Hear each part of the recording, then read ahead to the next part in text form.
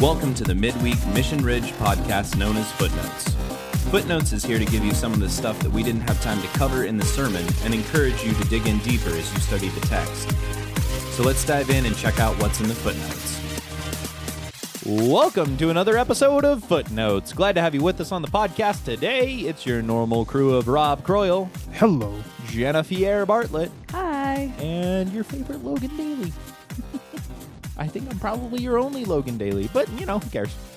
All right, let's just dive right in here. Favorite first. What? Favorite first. Favorite first. Favorite first. Something like that. First mention. I don't know. Anyway, let's just dive right in here. What a delight it was to be back in church this weekend with our people. Oh, Yes. It was so good. It was so good. Oh, man, I did not realize that it would be so good. Yeah. I was not aware that I would be so giddy with excitement to be standing in front of people with my guitar and to strum a chord and be like, we all gonna sing together. And it was like, I almost got emotional. Almost. Whoa. That's Almost. big. For those of you that know, that's a thing. Anyway. So yeah, it was absolutely wonderful to be back together. And Rob dropping some heavy heat in the sermon. It was a good one. It was. That was a good one. Also, Rob's notifications still dinging at him. He's a popular guy, that Robbie Croyle. Anyway, he's staring at his screen like, what are you doing? Do not disturb has just been turned on. Anyway, Rob dropping some heat. We were talking about Abimelech and Abraham. Which I find it, I do find it kind of funny. We've got, I've heard this conversation at least twice now with people who, because we do the kind of a weird pronunciation as opposed to the Abraham. Abraham. Right? We kind of screw with the pronunciation a little bit, just because the people that we listen to a lot use that pronunciation. And so I mimic people. It's what I do. I'm sorry. I never have an original thought. I just copy those that go before me. Y'all are way too smart. Throwing shout out there. Anyway, so we copy those, and so it's slightly different. And I know, like, one of the guys in my care group, it bugs the heck out of him when it was driving him absolutely crazy because I was saying Avram instead of Abram, or Avraham instead of Abraham, and he was like, you're killing me, Logan. And so so in my care group I now use the very, very, very Americanized Abraham pronunciation just for funsies. But yeah, I just thought we've had that conversation with a couple people where I've heard that being talked about, where it just, it gets people's wheels turning slightly differently, and I don't know, I think it's kind of fun. Anyway, so we were talking Abraham and Abimelech. Rob, we were talking this concept of wanderer and sojourner. Mm. There's a slight difference there. And where this comes from. Yeah, so the Hebrew word for wanderer, and it's interesting to read through a story that you've read through so many times, and then also it's like, I wonder what that word means in Hebrew. And that's what I did in this particular story. I hadn't looked at this particular piece before. And when I'm looking at this word is like to err. And I'm like, whoa, that is an interesting word. And error being E-R-R. Yeah. Correct, to err, to cause to err, or error, to err. Error. Yeah. So easy for me to say. So we, in the English, throughout the Bible, this word is translated deceive, deceiving, to err, to go astray, to lead them astray, leads to ruin, stagger, stray, wander, wandered, reels, misled. Mm. It's a very negative word, and just the language, when God caused me to err, to wander. I'm like, oh, how many times have I accused God? When God caused me to screw up. Yes. I've Yes. definitely never said that. Yeah. Nope, never. Why You did made do me do it, this? Lord. That was sarcasm. If it wasn't for you, my life would be Lay it on okay. thick. That's it's the epitome of Right? Yeah. foolishness Yeah. there. So, which a lot of these like the way this is translated a number of times, like you get the sense of what we call a backsliding in Christianese. Classic Christianese. Mm-hmm. Throw a little hedge of protection and echo that backsliding. So, you it's a cross between church lady and Something like that. Why is it a hedge? Like, what is a bush gonna do? I'm just gonna. It's. I don't know. they can't see you. That's a hedge of protection. They can't see you. You're there. Yep. Yep. Well, some hedges can be problematic. Yeah. They had to deal with those in World War II, right? Going back through France, and there was all those giant hedges that they had to go and work through. And All right, you've proven your point. I would just pray for like a circle of tigers around me or something. You know?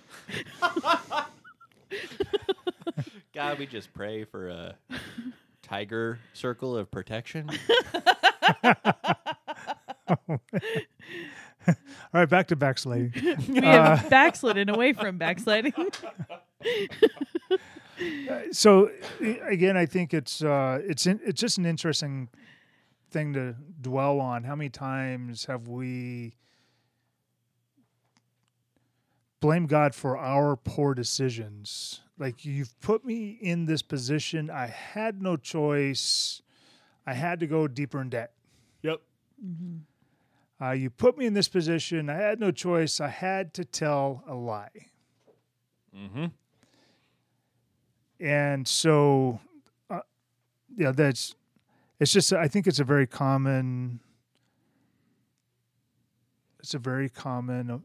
human expression that God caused me to err. Mm-hmm.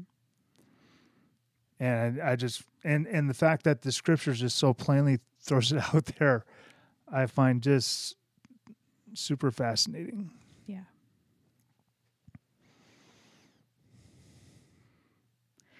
So here's a question then that's not on our list, but so how would you define the difference between backsliding and blaming God for something and struggling with trusting God? Like, you're going through something hard and you're like, I just don't know that I can trust that God's going to take care of me in this. Like, is that backsliding or is that like, I feel like it's more of like a faith crisis, but like, what are your thoughts on that? Or yours? I think backsliding is a perspective thing. It's where, from a human being standpoint, we see in a period of time, this person isn't living like they used to. Mm-hmm. Mm-hmm. We see those moments with very limited information. Not like the scriptures. Like the scriptures is pretty clear on motives and Right. and what God was doing. Like we don't always, in the moment, we don't always see those things. And so I don't know if I even like the idea of labeling someone as backsliding. I think backsliding could be possibly applied to both of those scenarios that you throw out there. I think that I could blame God for backsliding. Mm-hmm. That could be possible. Or I could be backsliding because of a lack of trust. Mm-hmm. I think both of those are possible. Both of those might be actually blaming God might be a coping mechanism for not trusting. Mm-hmm. I could see that being a justification in my mind, Yeah. possibly. I think they're probably all very interconnected Right. in many ways. Well, and I wonder if like there's this moment of a faith crisis, and you can either choose to push through it, which maybe in that moment you're like, I just don't know that I trust God in this, Mm-hmm. which I don't think that that's necessarily a bad thing to admit. Like, this is hard. I'm struggling. Or you can say, so you push through it, or you're like, I don't want to deal with this. And that's where the backsliding comes in, you know, like, oh, faith crisis, I'm out. Like, rather than. Yeah. Here's what, as I've processed through this stuff while you guys were talking, this is where I think backsliding comes in versus lacking trust, or your trust level is lacking, but it's still growing, moving forward. In this story, we could see elements of Abraham's story still moving forward. Mm-hmm. Usually, when someone identifies someone as backsliding, like there's a sense that they've given up, Mm-hmm. they've stopped trying, and maybe there's still this hope that someday they will start trying again. It's kind of like jumping in climbing a mountain, and you slide back down, and you stop trying to move forward. You're just going with the flow, Mm-hmm. and not really pressing in. You've kind of tossed in the towel, as it were. And so I think that's maybe where people say, again, yep, they're backsliding, because from what they could see, there's definitely a large level of distrust, but there's also this sense of, I'm not in the fight anymore. Mm. Right. I'm not pressing into the fact that I've got fears. Mm-hmm.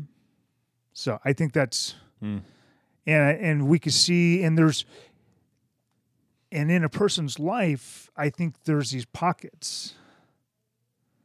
There's a lot of redemptive things going on in Abraham's life still in this story, but there's this pocket, there's this area.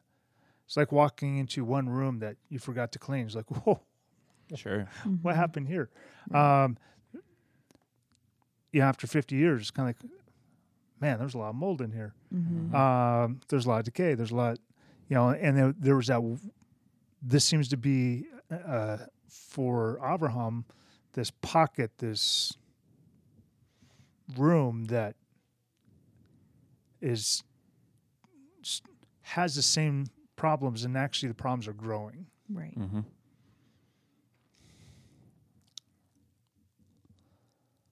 Cool. I like that. I think the other part to this whole conversation about wandering versus sojourning is wandering is dwelling on the fear, Okay. Mm-hmm. and sojourning recognizes the risks And just moves through it. but presses in anyway. Mm. And I've seen people, and in my life I've been in both camps. Like there's been times where in a very, very similar situations where I'm focused on the fear. I don't have any finances, Mm-hmm. or my finances are not sufficient, or so that's pressing into the fear. The other side is, what, God keeps providing in amazing ways. Right. I'm still vulnerable. I'm still dependent. I'm not, my job situation in that time hasn't necessarily changed, Mm-hmm. but I'm pressing in. And so I've been on both sides of that, where I felt like the wanderer, felt like the sojourner. Sure. Yeah. Nice. All right. Well, one of the other larger aspects of the sermon that you dug into a little bit was talking about coping. And you had a big old list. Actually, I might have it somewhere around here. I don't know where I put it. Nope, I had it somewhere, and now it's gone. I've got it. You had a big old list of coping mechanisms, coping behaviors. Yeah, there's that you- negative ones. There's negative coping mechanisms. There's positive coping mechanisms. We did identify some of the negative ones, bottling up emotions, or maybe having extreme emotions like explosive anger. There's using sex to bring comfort. Sure. There's withdrawal. There's comfort eating, self-mutilation, isolation, denial, escapism. There's abusing alcohol or using drugs to cope. Sure. Mm-hmm. Some sort of substance. Yeah. And we dug into we're digging into this a little bit more in some of our care group questions this week, which is a great conversation. Maybe not an easy conversation, but a good conversation to have. Yeah. So I encourage you to, in your care groups, dig into that, press in. But one of the things that came out in one of my discussions this week was there's good coping and there's bad coping. And that I think there might be some worth to distinguishing that not all coping is bad, and a good coping behavior can become a bad coping behavior. In that I think there's a little bit of the motive behind it, and possibly if the coping mechanism is controlling you, or if you are utilizing the coping mechanism to overcome a traumatic situation. Mm-hmm. Yeah, so I could think of some examples. So let's talk about some positive coping mechanisms first, and then we could talk about what. Sure. Yeah. So a positive coping mechanism is exercise. Absolutely. Exercise can be a great coping mechanism. Yep. Meditation. Mm-hmm. Mm-hmm. Prayer. Yep. Journaling. Yeah. Or some other ones. I'm running out. Resting. Resting. Music. Being in nature. Sure. Now, all of these that we're listing, I can also think of the flip side of some of these. Mm-hmm. Honestly, so for example, nature, right? Or music or reading or anything like that. Those can be okay. They can help you get away from whatever is driving you to have a limbic response and whatever trauma is going on. And it can give you a chance to get away and process and work through that. Or they can turn into escapism, Mm-hmm. which was on that list, right? Right. Right. Yeah. So, yes, I might need to check out for a bit so I can process, and I'm going to go read my book, or I'm going to go play a video game, or I'm going to go play music, or whatever. And that can be okay, or it can turn into something, it can turn into a crutch. Right. And now I'm going to that coping mechanism or exercise. I might go, hypothetically, I could go to the gym. Now, we all know that would never happen. Come on, Logan, at a gym. That's crazy. Self-deprecating humor. That might be a coping mechanism, too. Sarcasm. Yikes. Oh. That got real. Anyway. You so didn't want to be vulnerable today. I didn't mean to. I take it back. I take it back immediately. Anyway.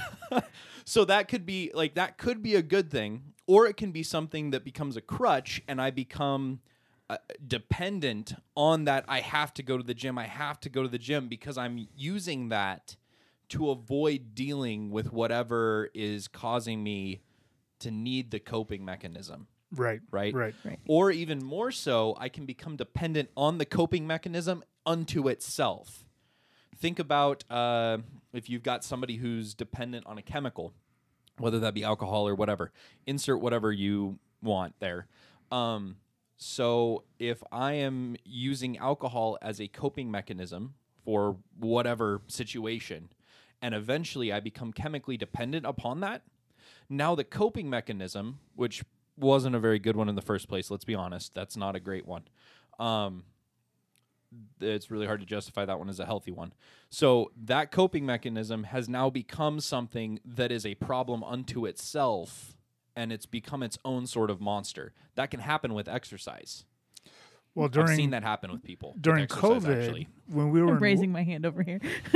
Not right now, but in the past. Self-deprecating humor again. Oof. when we were during the lockdown Sure. and the gyms were closed, I found the tension. I could feel the tension building in my body because I wasn't going to the gym like I was. I have a tendency to work out probably 5-6 times a week. So getting back into a rhythm of exercise is a step, but it's not the only step. Mm-hmm. And in fact, it can be a way of avoidance, isolation. Sure. You know, It can turn into a way to numb. and so knowing why there's so much stress being built up within my body in the first place, Yep. like having self-awareness, which is something we talk about actually quite a bit, is super important.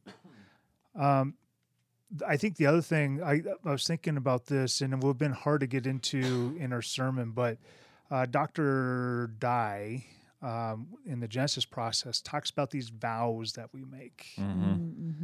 And Abraham says to his wife, when you're asked,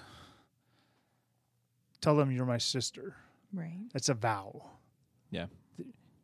He made her make a vow. She took a vow. He took a vow. This is how we're going to address it. This is how we're going to provide safety and security for our nomadic family. Well, people have made vows of, I am never going to church again. Right. They've Sure. made vows, I will never trust a man again. I will never let them hurt me like that. I will never be vulnerable again. I will never let myself get hurt because I've been vulnerable. Yikes. Yep. Did that one hit? That might have. And so that's just another thing that we should consider, like in understanding our past, understanding what resides below the surface in our heart. Sure. And that needs to be part of the journey. And I really believe that. So the circumstance doesn't create the coping mechanism. It just reveals what's true. Yeah. This ties in with your you talked about potholes, or I forget how I called them potholes. Yeah. But you called the understanding. What did you call them initially? It was I believe it was one of the applications. But we talked about potholes and these things that cause you to stumble up. They can push you into your coping mechanisms. Right. Might be a way to look at it. Yeah. I just call them coping mechanisms. And Okay, I don't so- remember what I put on the board originally when we Yeah, I were can't remember dreaming and scheming of what to preach. Similar to the concept of knowing your shadow or the potholes, your stumbling blocks. These are all phrases that have probably been thrown around that you might be familiar with. But these understanding, the self-awareness to understand what's going to drive you into the coping mechanism. Because you can address the coping mechanism and replace the quote-unquote bad coping mechanism with a quote-unquote good coping mechanism, right? Like, I'm going to give up overeating and instead use working out to cope. Well, if I'm not dealing with that pothole, that stumbling block, that part of my shadow, whatever is driving me to cope, Right. if I don't deal with that, me working out, not a healthy coping mechanism Right. compared to it's still not helping because it's allowing me to avoid dealing with that initial problem. Right. So there you go. Good versus bad coping. Yeehaw. Go and discuss this in your care group. Fun. No, it is actually good. That's me deflecting with humor. All right. You mentioned that there is a chiasm. Of course there is. What? A chiasm in Genesis? That never happens. I am so shocked. That was a lot of sarcasm. I'm going to wipe that off the microphone now. All right. So in verses 3 through 7 of Genesis 20, Initially, God comes to Abimelech and says, "You are a dead man," which I don't want God coming to me in my dreams like that. I don't know about you. That would wake me up. I'd be pretty alert to that. And the other side of this chiasm, he says, if you don't handle this correctly, you're going to die. So that's the first level of the chiasm. The next level, the B level of the chiasm, is she is a man's wife. And then the other side of the chiasm, he says, restore the man his wife. And then the next level of the chiasm, Abimelech says, hey, I haven't touched her. Mm-hmm. And God says, I know, I didn't let you touch her. So that's the next level of the chiasm. And right at the center of the chiasm, Abimelech says, in the integrity of my heart, I have done this. Mm-hmm. And God says, yep, I agree with you. In the integrity of your heart. In fact, Abimelech says, are you going to slay a righteous nation? Which is so interesting because that's the calling of Abraham. Mm-hmm. Is to be a person of righteousness and justice. Mm-hmm. And a nation. And a nation. Because he's father of nations. And yet the heathen is acting more righteous in this story than the righteous man. Yeah. Yeah. And I've seen that play out in my own life, where someone comes to me and like, why did you handle that way? Aren't you supposed to be like a Christian or something? Oof. Oh. Yeah. Oof. Right there, that bites. Words from like, and this goes back to like my military days where some of my buddies, that I knew for 20 years, I've known for, at this point, 30 plus years, not followers of Christ. And you're like, are Christians supposed to be doing this? No. No, they're not. Oh, man. Rob, you're backsliding. Oh, look at that. Yikes. Yeah, I'm wondering. Called out for backsliding by the heathen. I'm erring. Oof. Yikes. Must be God's fault. Oh my God. Nope. Please Ouch. go listen to Nope. the sermon Own it, again. Rob. Own it. Yikes. Yeah. No, that's, you see Abraham's being deceptive and not really living this out here. Abimelech, that heathen pagan king, acting more righteous. And yet he pays. Yeah. It costs him To do the right thing. to do the right thing. Yeah, and he's almost generous in this. And that's more like Abraham usually is. Like Abimelech is more like Abraham in this story than Abraham is like Abraham in this story. I wonder if God is calling Abraham out. Mm-hmm. If he's kind of sticking it to him through Abimelech here and through Abimelech's behavior. If God's kind of like, if he's doing this, what should you be doing, dude? Right. Yeah. It's that's you could probably make something of that. Well, and how, like, Sarah's like 90 at this point. Like, how She is a looker. How, like, yeah. Can we just remember? It's easy to forget she is 90 years old, and Abimelech's still like, want me Hey. some of that? You're gonna be my wife. Like, Shoot. what the heck? Dang. My goodness. Of course, Abraham probably doesn't look too bad either, because if he's passing as her brother, It's a much older brother. That's as opposed to her grandfather, Right. Which So- that's how I envision him. He's like Gandalf, or right? But I mean, they got to be. There's some good genes there. There's some good genes. They age well. Mm-hmm. They age well, and I'm going to leave that there before I say something I regret. pressing on. Oh, so there's this chiasm there, and this Abimelech. There's this odd phrase there. This, what did you see? Yeah. Well, so first, the way that sentence starts out, and Abimelech said, this phraseology in the Hebrew, the author's hinting that that the first questions that Abimelech asks of Abraham Yep. go unanswered. This is in verse 9. Yeah. So what have you done to us, and how have I sinned against you, that you have brought on me and my kingdom a great sin? You have done to me things that ought not to be done. And Abimelech said to him, what did you see? So between verse 9 and verse 10, there's a pause. There's a awkward gap. silence. Yep. And, sweats on the brow. Mm-hmm. The pit of Abraham's stomach is turning. Mm-hmm.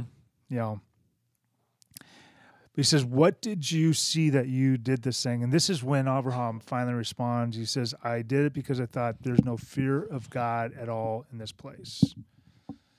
Now, on the one hand, Abraham is incorrect. He has incorrectly judged these people. And I've done that. I've incorrectly judged people, and I think we need to be really slow. Like there's a difference and maybe a fine line between being discerning and judging. Right. If we're gonna discern, if we're gonna engage with people, if we're gonna know what we should or shouldn't be doing in relationship with them, that there should be some discernment there. As parents, we use discernment all the time when our kids bring a friend over. You're like, not letting my kid spend the night at that house. Mm-hmm. There's a winner. Based off of, whatever. Sure. But we're asked to use discernment. But Abraham has misjudged these people. But on the other hand, like if you have the fear of God in you, I should probably see something. There should probably be fruit that indicates what's going on inside your heart. Mm-hmm. Like there should be, your external action should say something. And so something was amiss here. And I think all of us have lived with that, where there are moments, there are times, maybe even long periods of time where our actions don't match up to our belief system. Right. And I think that's part of the story here.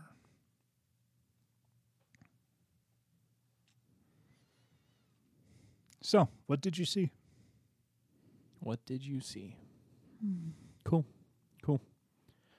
So, one of the larger points of the sermon that you had at the end there was this concept of a loving union, which you didn't disappoint.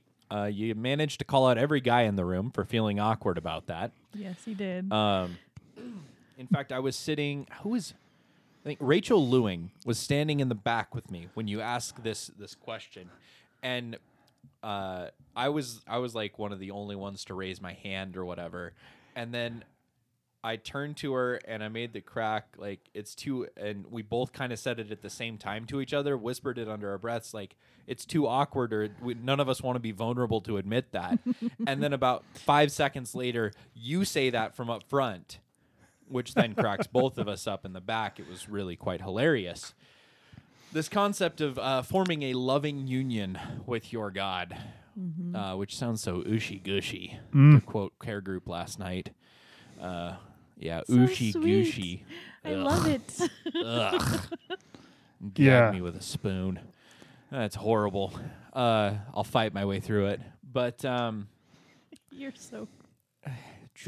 it goes against all that is man. Uh-huh. So this concept of a loving union, intimately tied with the concept of Sabbath, Yes. which you also mentioned we will be talking about later on this summer.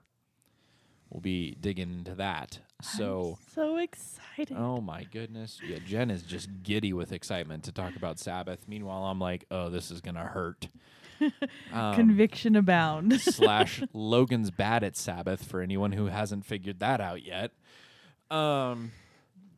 So let's dive into this conversation a little bit. Let's just dip our toes into the proverbial ocean that is Sabbath today, and maybe get people moving in the right direction.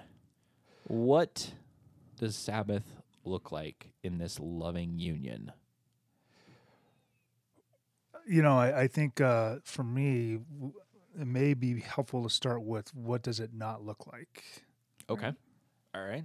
I like that. Because I feel like, and tell me if I'm wrong, my perception is in American Christianity, Sabbath seems more like wandering than sojourning.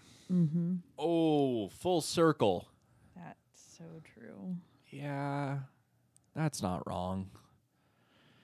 So we have I've grown up with a negative connotation, and I've heard more negative conversations about Sabbath than I've heard of positive conversations, and the positive conversations I've heard are like amazing. Mm-hmm. Peter Scazzaro talks about his wife being over in Israel, and these two boys were running past her table. She was, I think, at a restaurant, and they were singing in Hebrew, and she didn't know what they were singing because she doesn't speak Hebrew, and she asked the clerks, "What's going on there?" Like the boys were giddy, and it was Friday, heading towards evening, and the clerk says, "Oh, they're just super excited for Shabbat," which is their word for Sabbath. And it just floored her. I mean, she never thought of Sabbath as being something to be delighted in. Let's juxtapose that against Logan, which is usually, oh crap, I don't have everything done. Oh crap, I don't have everything done. I'm supposed to be starting Sabbath here in an hour, and I don't have everything done. Dumb Sabbath. Why do I have to stop working? Yep, that's me. Yeah. It's a happy, joyful song, I'm sure. Yeah. The company that you bought our video mixer, Yeah. they told you up front that That was Passover. they were heading towards Passover. But that same company's also not open on Black Friday. Yep. Yeah, they will close down. They will close down on Black Friday and avoid all of those possible sales that they could have because it's Shabbat. That's so cool. That's a thing. Yeah. Well, and to go back to your comment about like what Sabbath is not, it's not just a day off. Like it's not just well, it is a day off, but it's not like it's just a day for me to catch up on laundry. And like it's supposed to be a day where you rest and you worship and you like actually have those long, medium conversations with the Lord. Yes. So while seeing a movie isn't bad, is that something you should do on Sabbath, or is that something you do on a day off? Like, is that bringing you worship and rest to be closer to your Creator, or is it just a thing that you do to check out? Well, and I feel in America, what I've observed is we want to rest on days we should be working, and then we work on days we should be resting. Right. Because to do Sabbath well, you have to have preparation. Like Logan, you said, "Oh, I'm not done. I got to get everything done." Yeah, I got to get everything done before I can, otherwise I'm not going to be doing this Sabbath. It's going to bleed over. I'm going to be working. Whether that's laundry, whether that's whatever my to-do list had at the office, I got to get that done beforehand in order to be able to rest. And what's the tension here is the doing versus the being. Yep. There's things I have to do. If I don't do it, who's going to do it? Wait a minute. I'm a being. Right. Yeah. Like I've created to be. And Sabbath, Jesus says, is created for man. Mm-hmm. Sabbath was also on day 7. Sabbath was set apart. It was made holy. Mm-hmm. Mm-hmm. Long before Moses and the tablets, long before all this was written down and codified, God. And so if he made that holy, then why is it that we don't treat it as holy now, Right. American Christians? And the distinctive between the Christians and the Jews in the first century was not that they celebrate Sabbath on Sunday, but they celebrate Sabbath and the resurrection, and they took 2 days off. Mm-hmm. That was the distinctive of the first century church. The rest of the world took no days off. The Jews took 1 day off, and the Christians were like, we got a Sabbath and we celebrate. got to celebrate the resurrection. Yes. Those lazy Christians. Yes. We Or- Sabbath and we party. Or very intentional, Yep. Monday through Friday. Mm-hmm. It's true. You gotta, if you nose to the grindstone Monday through Friday, and then you can rest way better on weeks that I do manage to get that. That feels real good. Mm-hmm. So when we talk about this, we're going to take 4 weeks in August, I believe, to talk through Sabbath. And the challenge will be to talk about this from a very positive standpoint, because we just kind of had a very negative conversation about her negative views on, like, Well, yeah, I mean, we're starting from this, like, what does it not look like? Well, we're not necessarily good at this. Right. And I've been actively pursuing getting better at this. And it was looking decent pre-COVID, and then COVID did a number. It came in like, like off the top rope and just like pile drived me. Isn't it funny that we were stuck at home for 3 months and the practice of Sabbath got worse, not better? Like, you would think, like, Yeah, I can't go anywhere. It didn't. But, like, you would think, like, it would have made it. But logically, but no, that was No. not the case for me. yeah. Because I think part of Sabbath is it's a conversation of developing rhythms. Mm-hmm. Because there is a rhythm to Sabbath. Right. There is a rhythm and a cycle and a pattern that comes out, and you see it in Sabbath, and you see it in the Jewish festivals, and there's this work-rest rhythm that I think we're probably designed for. Right. Well, I love it when, like, Peter Scazzaro or John Mark Comer, they call it a practice, because, like, people don't go into the NFL and are great at it. Like, they have practiced and they've worked at it and they've failed. Like, like, it's something you get better at over time. So I'm like, oh yeah, like, that makes sense. So, like, if you're doing Sabbath for the first time this week and you're like, man, I don't know what to do, this is so boring. Like, all right, well, just try it again next week and figure, like, if you keep doing it, it'll get a little better. And so. well, and Marty Solomon says that when people first start practicing Sabbath, they'll call them and they'll be like, am I doing this right? Mm-hmm. Which is back to doing instead of being. Right. And I'm pretty sure I've sent him that text message. I feel very called out. so I think this is an area of discipleship that by and large we've lacked. The Seventh-day Adventists, I think, actually in many ways does this really, really well. And we've looked on them and like, Like, they're crazy. come on, guys. It's not the resurrection day. Those crazy Seventh-dayers. You know, I'm more happy to use their building on Sundays, but because they won't be there. Oh, jeez. Oh my gosh. I mean, But you got a point. They do this possibly a whole lot better than a lot of us.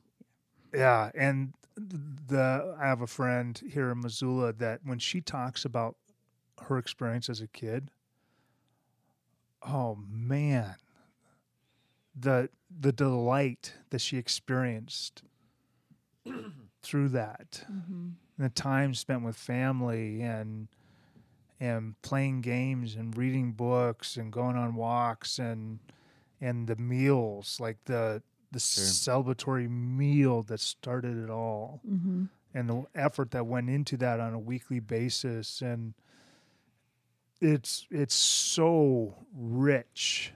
Yeah. And she has a very simple delight in her Savior. Yeah. I grew up Seventh-day Adventist. I don't know if you guys knew that.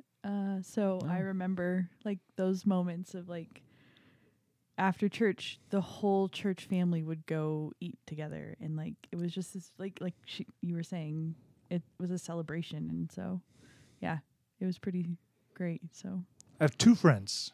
Two. You have two. Aw. Two friends in Missoula. Man. That's not too bad.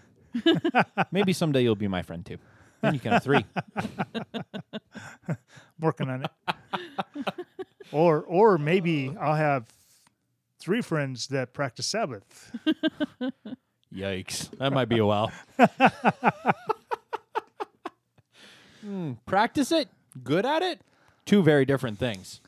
Anyway, well, that's a good way to dip our toes into that. Start digging into that. Start working on that. Maybe not working on it. Maybe that's bad phrasing. Start practicing that. Right. I don't know how to word it. Just start with an hour. Like Robbie talking about going for a walk. Yep. And slowing down. Like if that's all you can do to start your practice of Sabbath, like that's a pretty darn good start. Creating space. Yeah. So that you can work on that loving union. Ugh. I love it. I'm going to change it to intense broship. That's there you go. It doesn't have the same ring to it. Oh, it does. No, it's a bromance. I'm fine with that. That's better. Intense bromance. Intense bromance.